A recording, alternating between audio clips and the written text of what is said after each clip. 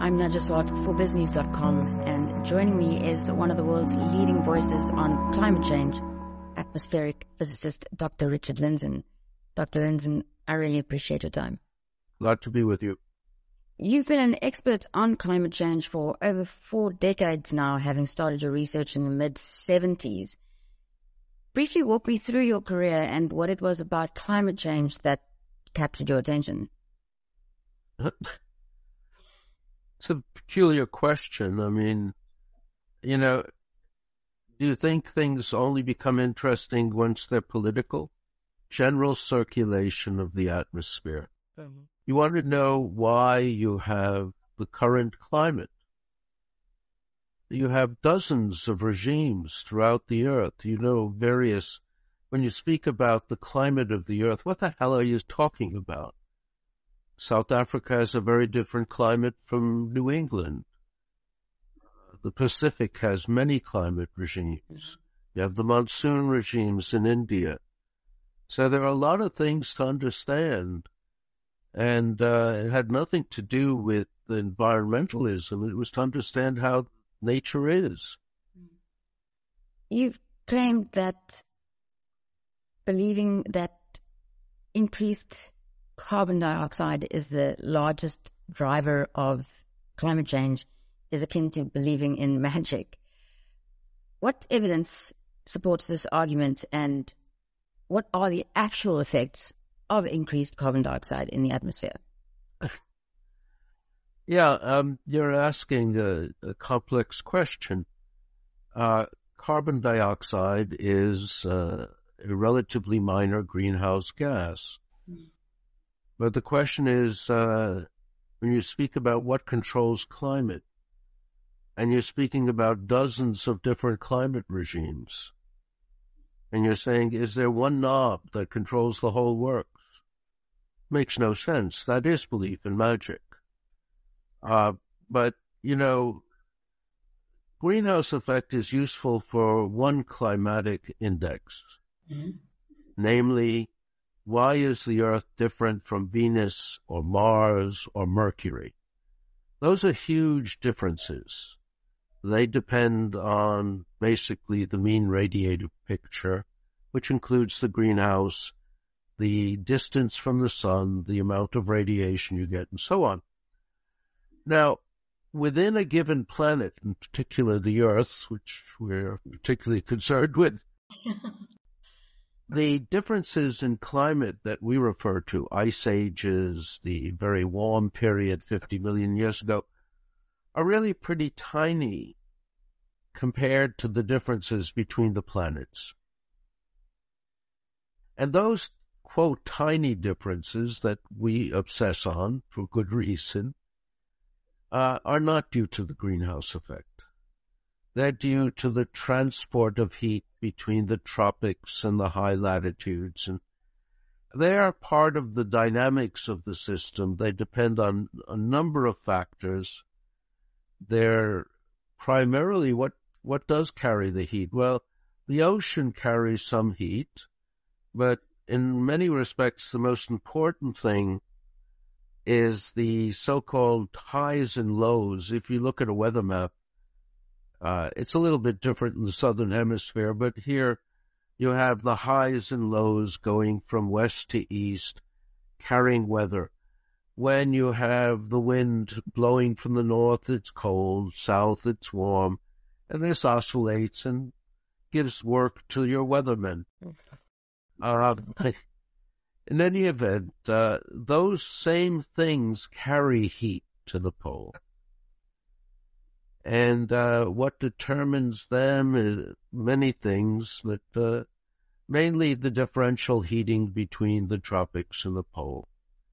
So you have a system, it has these features, and all of a sudden you obsess on the greenhouse effect, saying that, you end up having people say things really stupid. We've increased the temperature 1 degree or 1.1 in the last 100 years, 120 years, 150 years. And it's been accompanied by the greatest increase in human welfare in the history of the earth. but 1/2 degree more and it's curtains. Only a politician could come up with something quite that absurd. But on the other hand, when you get to the UN and other things, it's politicians that run it. And they've enabled this hysteria. They're frightening children. Lives are going to be finished in short order.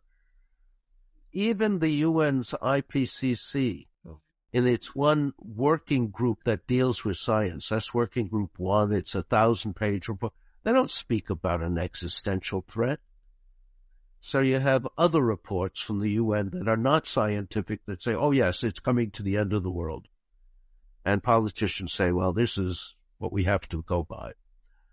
I don't know what you do. It's an evil movement, and it's causing immense damage, and it is trying to condemn people in Africa and the developing world to perpetual poverty. Mm. And you have to ask, why would this be a goal? Mm. I don't know. One of the cornerstones of this, let's call it an agenda, is the constant bombardment to the public of reports on the rise of extreme weather events.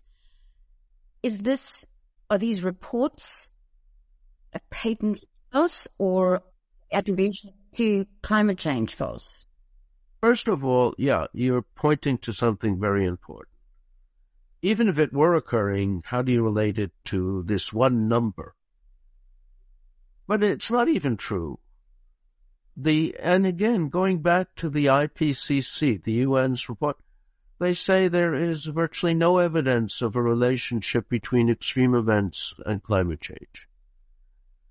Now, they say that, but that doesn't fit the politics, so they say something else.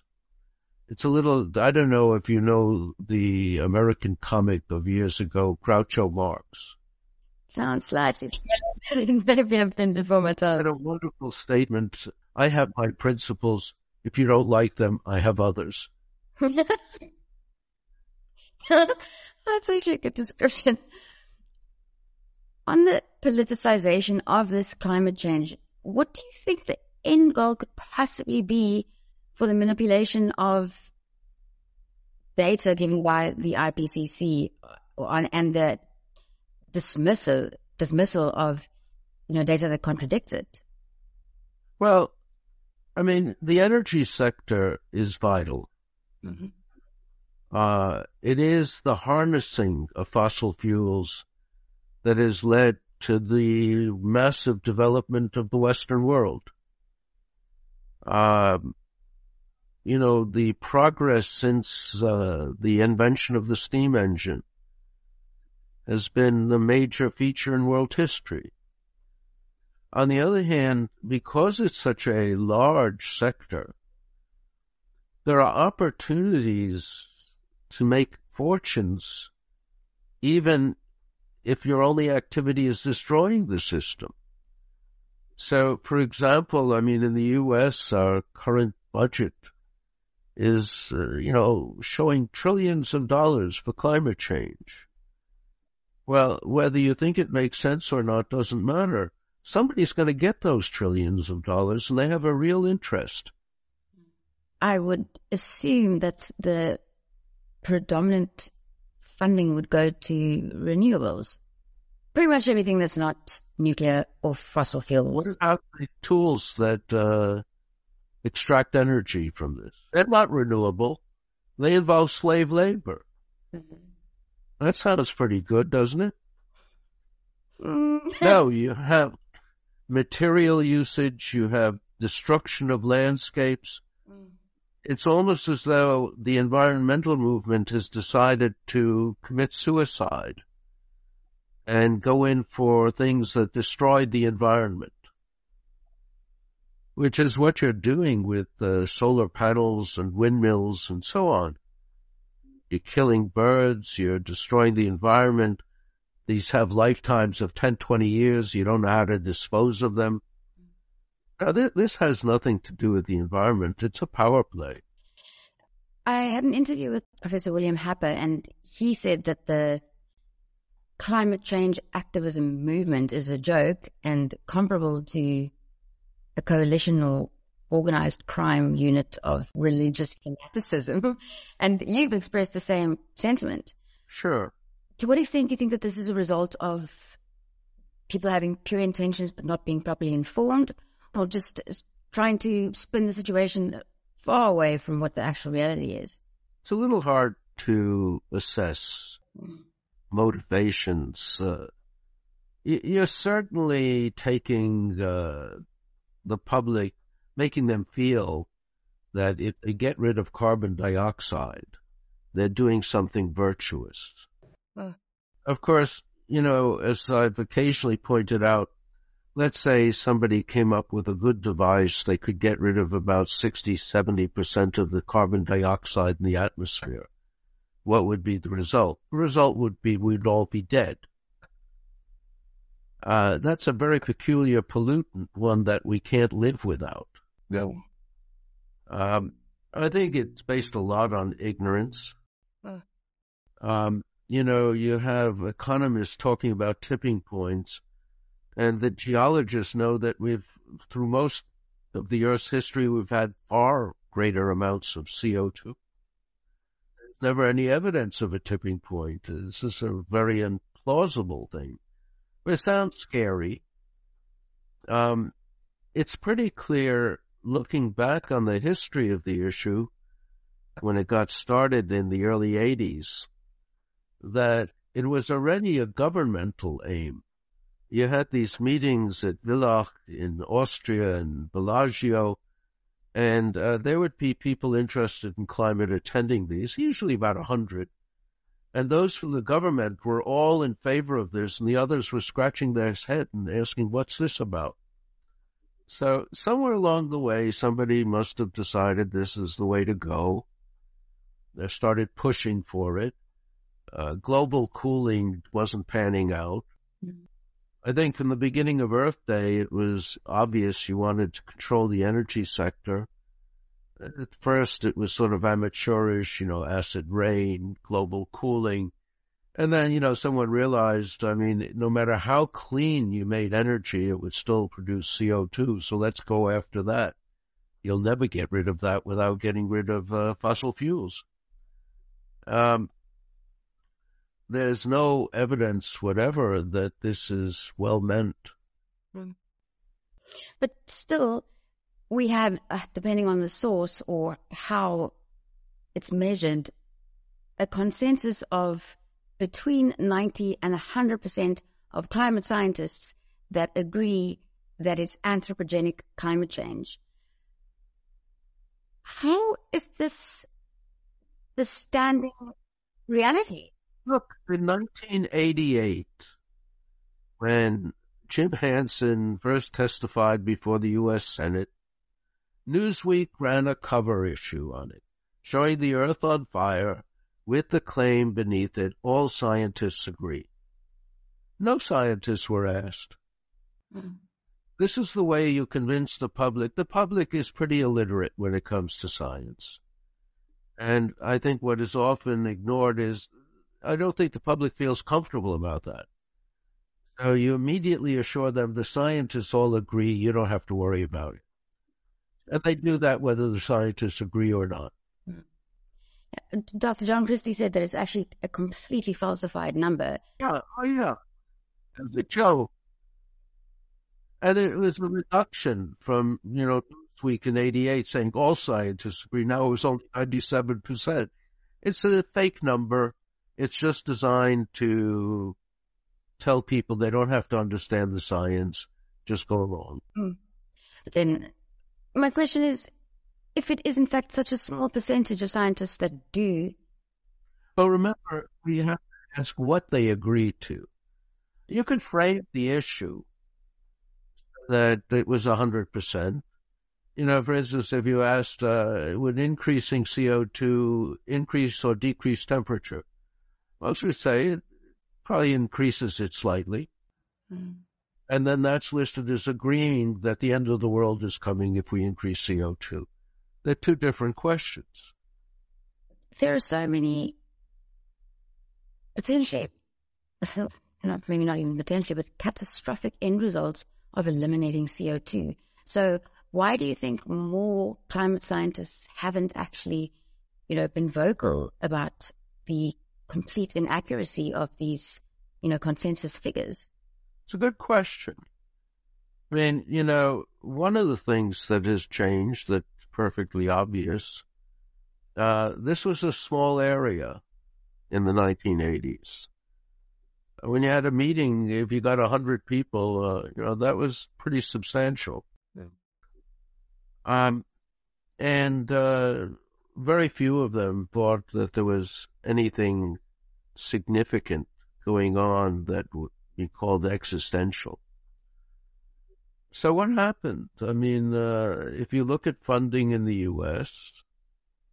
for climate science, between 1989 and 1996, when Clinton-Gore administration came in, it increased by about a factor of 15. You literally created a whole new field, and you knew that the people who were brought in knew that the reason for the funding was this issue. And indeed, if you didn't go along with it, you lost your funding. So, my funding ended as soon as I went public. Well, one of the common criticism against, your credibility and your views on climate science is that you have ties to the fossil fuel industry. Is this true?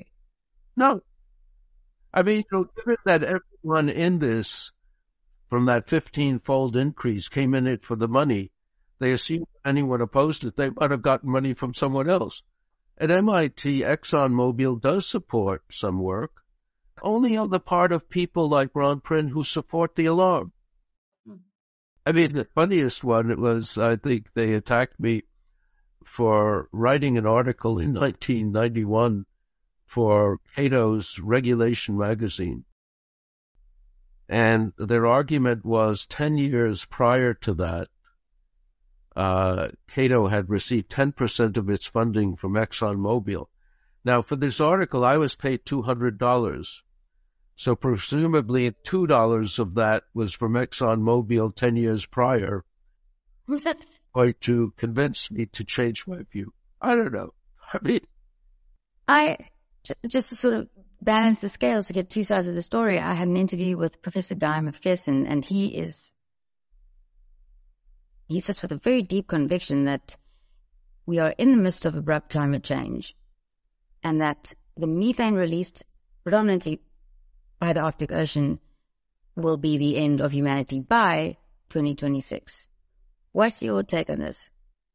Well, he's entitled to any science fiction he wishes to produce, but there's no scientific evidence of that. These are scare stories. I think once people realize that the public is amenable to scare stories, they get carried away. Yeah, and fear incapacitates logic. No. So, what, in your view, is the political, economic, and environmental implications of this move towards net zero and green energy and an abandonment of the fossil fuel industry? Pure malice. Plus profits for a few. I mean, you look at it, and quite obviously, you have people like Gore and Kerry and so on making hundreds of millions of dollars, flying around the world, ignoring all the things that they would prohibit ordinary people. I suppose for these people, it's a return to feudalism, where us peasants should know our place and they should have their privilege. In 2001, you proposed the Iris hypothesis on climate change. What was the premise of this? Well, that was a question, in some respects, I think less important now. But, since they were making a big fuss over changes of 1 degree, 2 degrees, so on, the question is why CO2 doesn't do much. And it turns out that they had assumed feedbacks that instead of trying to preserve a situation, would act to make whatever we do worse. And there were plenty of problems with these feedbacks. They were improperly implemented. And what we looked at, and this was with the cooperation of NASA at the time, were there any obvious things occurring that were negative feedbacks? And it did look as though essentially upper-level clouds in the tropics were acting in such a manner as to oppose the greenhouse effect. And that seemed like, an important feedback, and it's one which I think still is likely. And it plays a very important role in a important phenomenon. Really, it doesn't matter too much at present, but it's something called the early faint sun paradox. I don't know if you've ever heard about this, but the sun's output is increasing with time. If you're going back 2.5 billion years, the solar output was appreciably less than it is today. And yet the evidence is the Earth did not freeze over. The Earth maintained a temperature that was very similar to today's. The question is, how could it do that with a 20-30% reduction in radiation?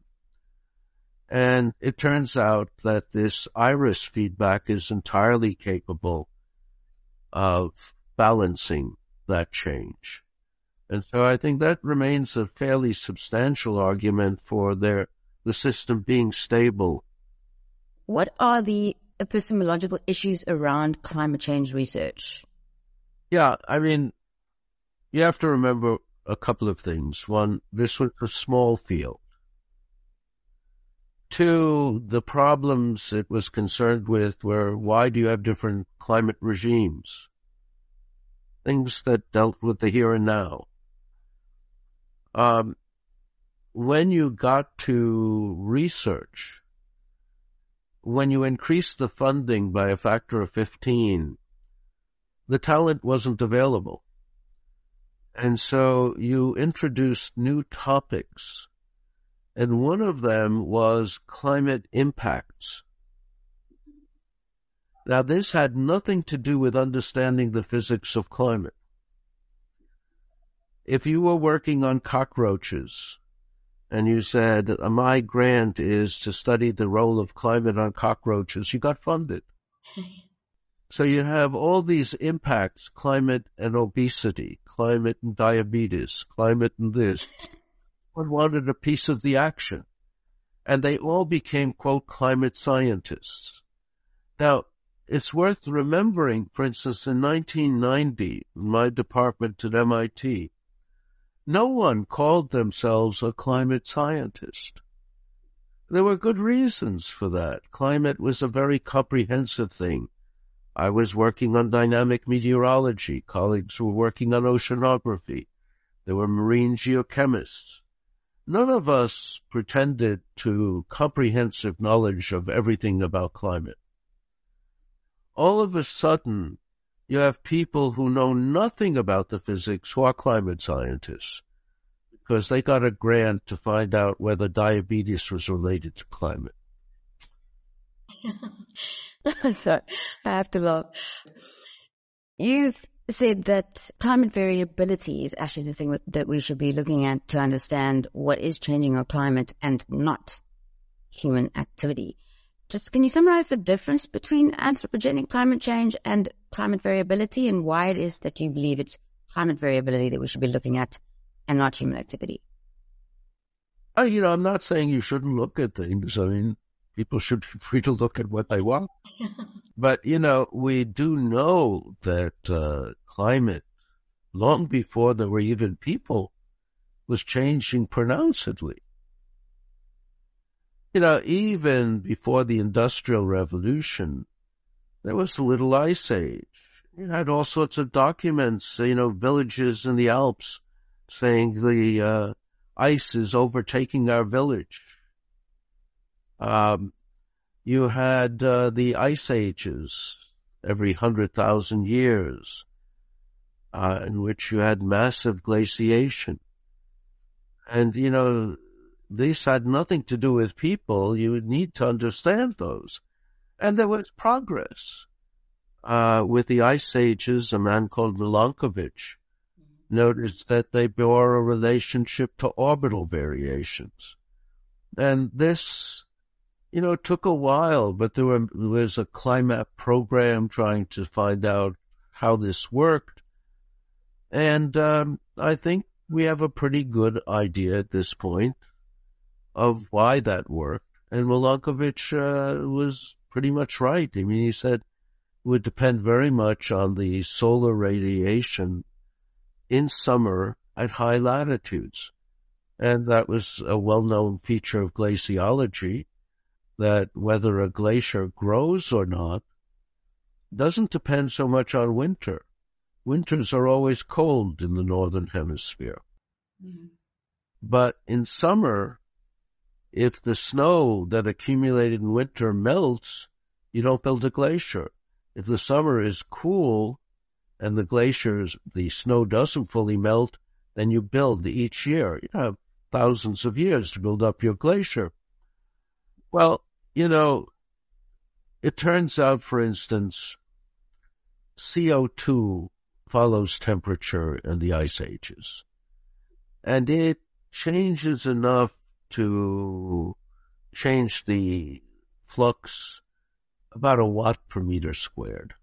One.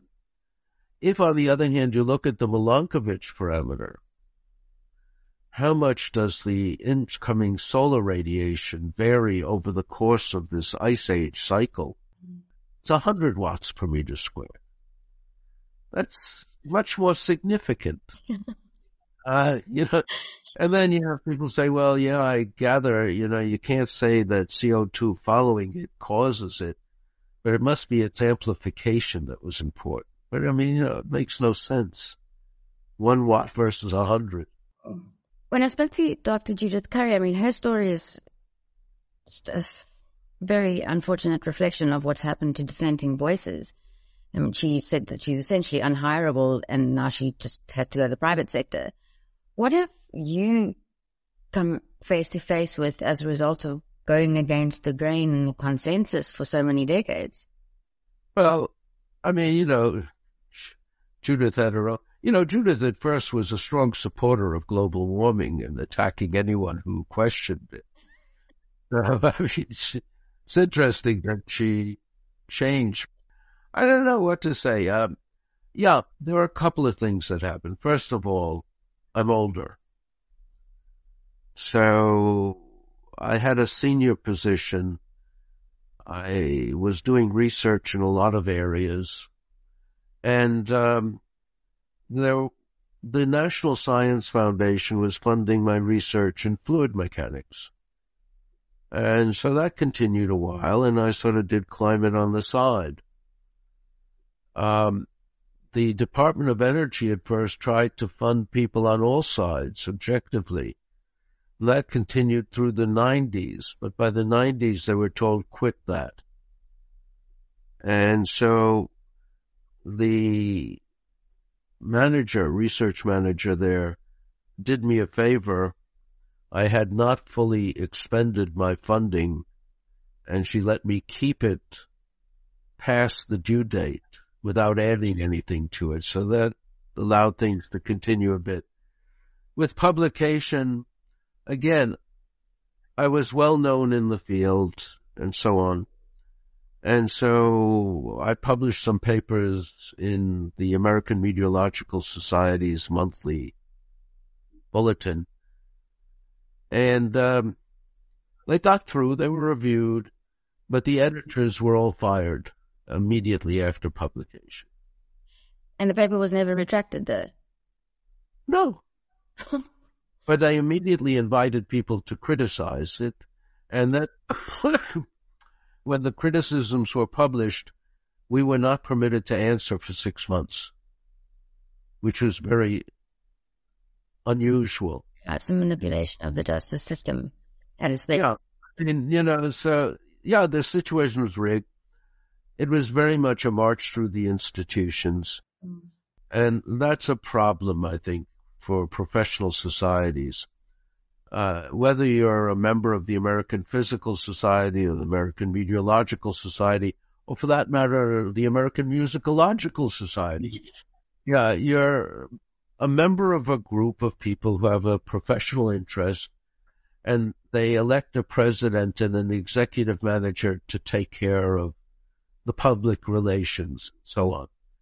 I think the people pushing this issue realized all you had to do is turn an official, the executive manager of something, and he ends up speaking for the whole group.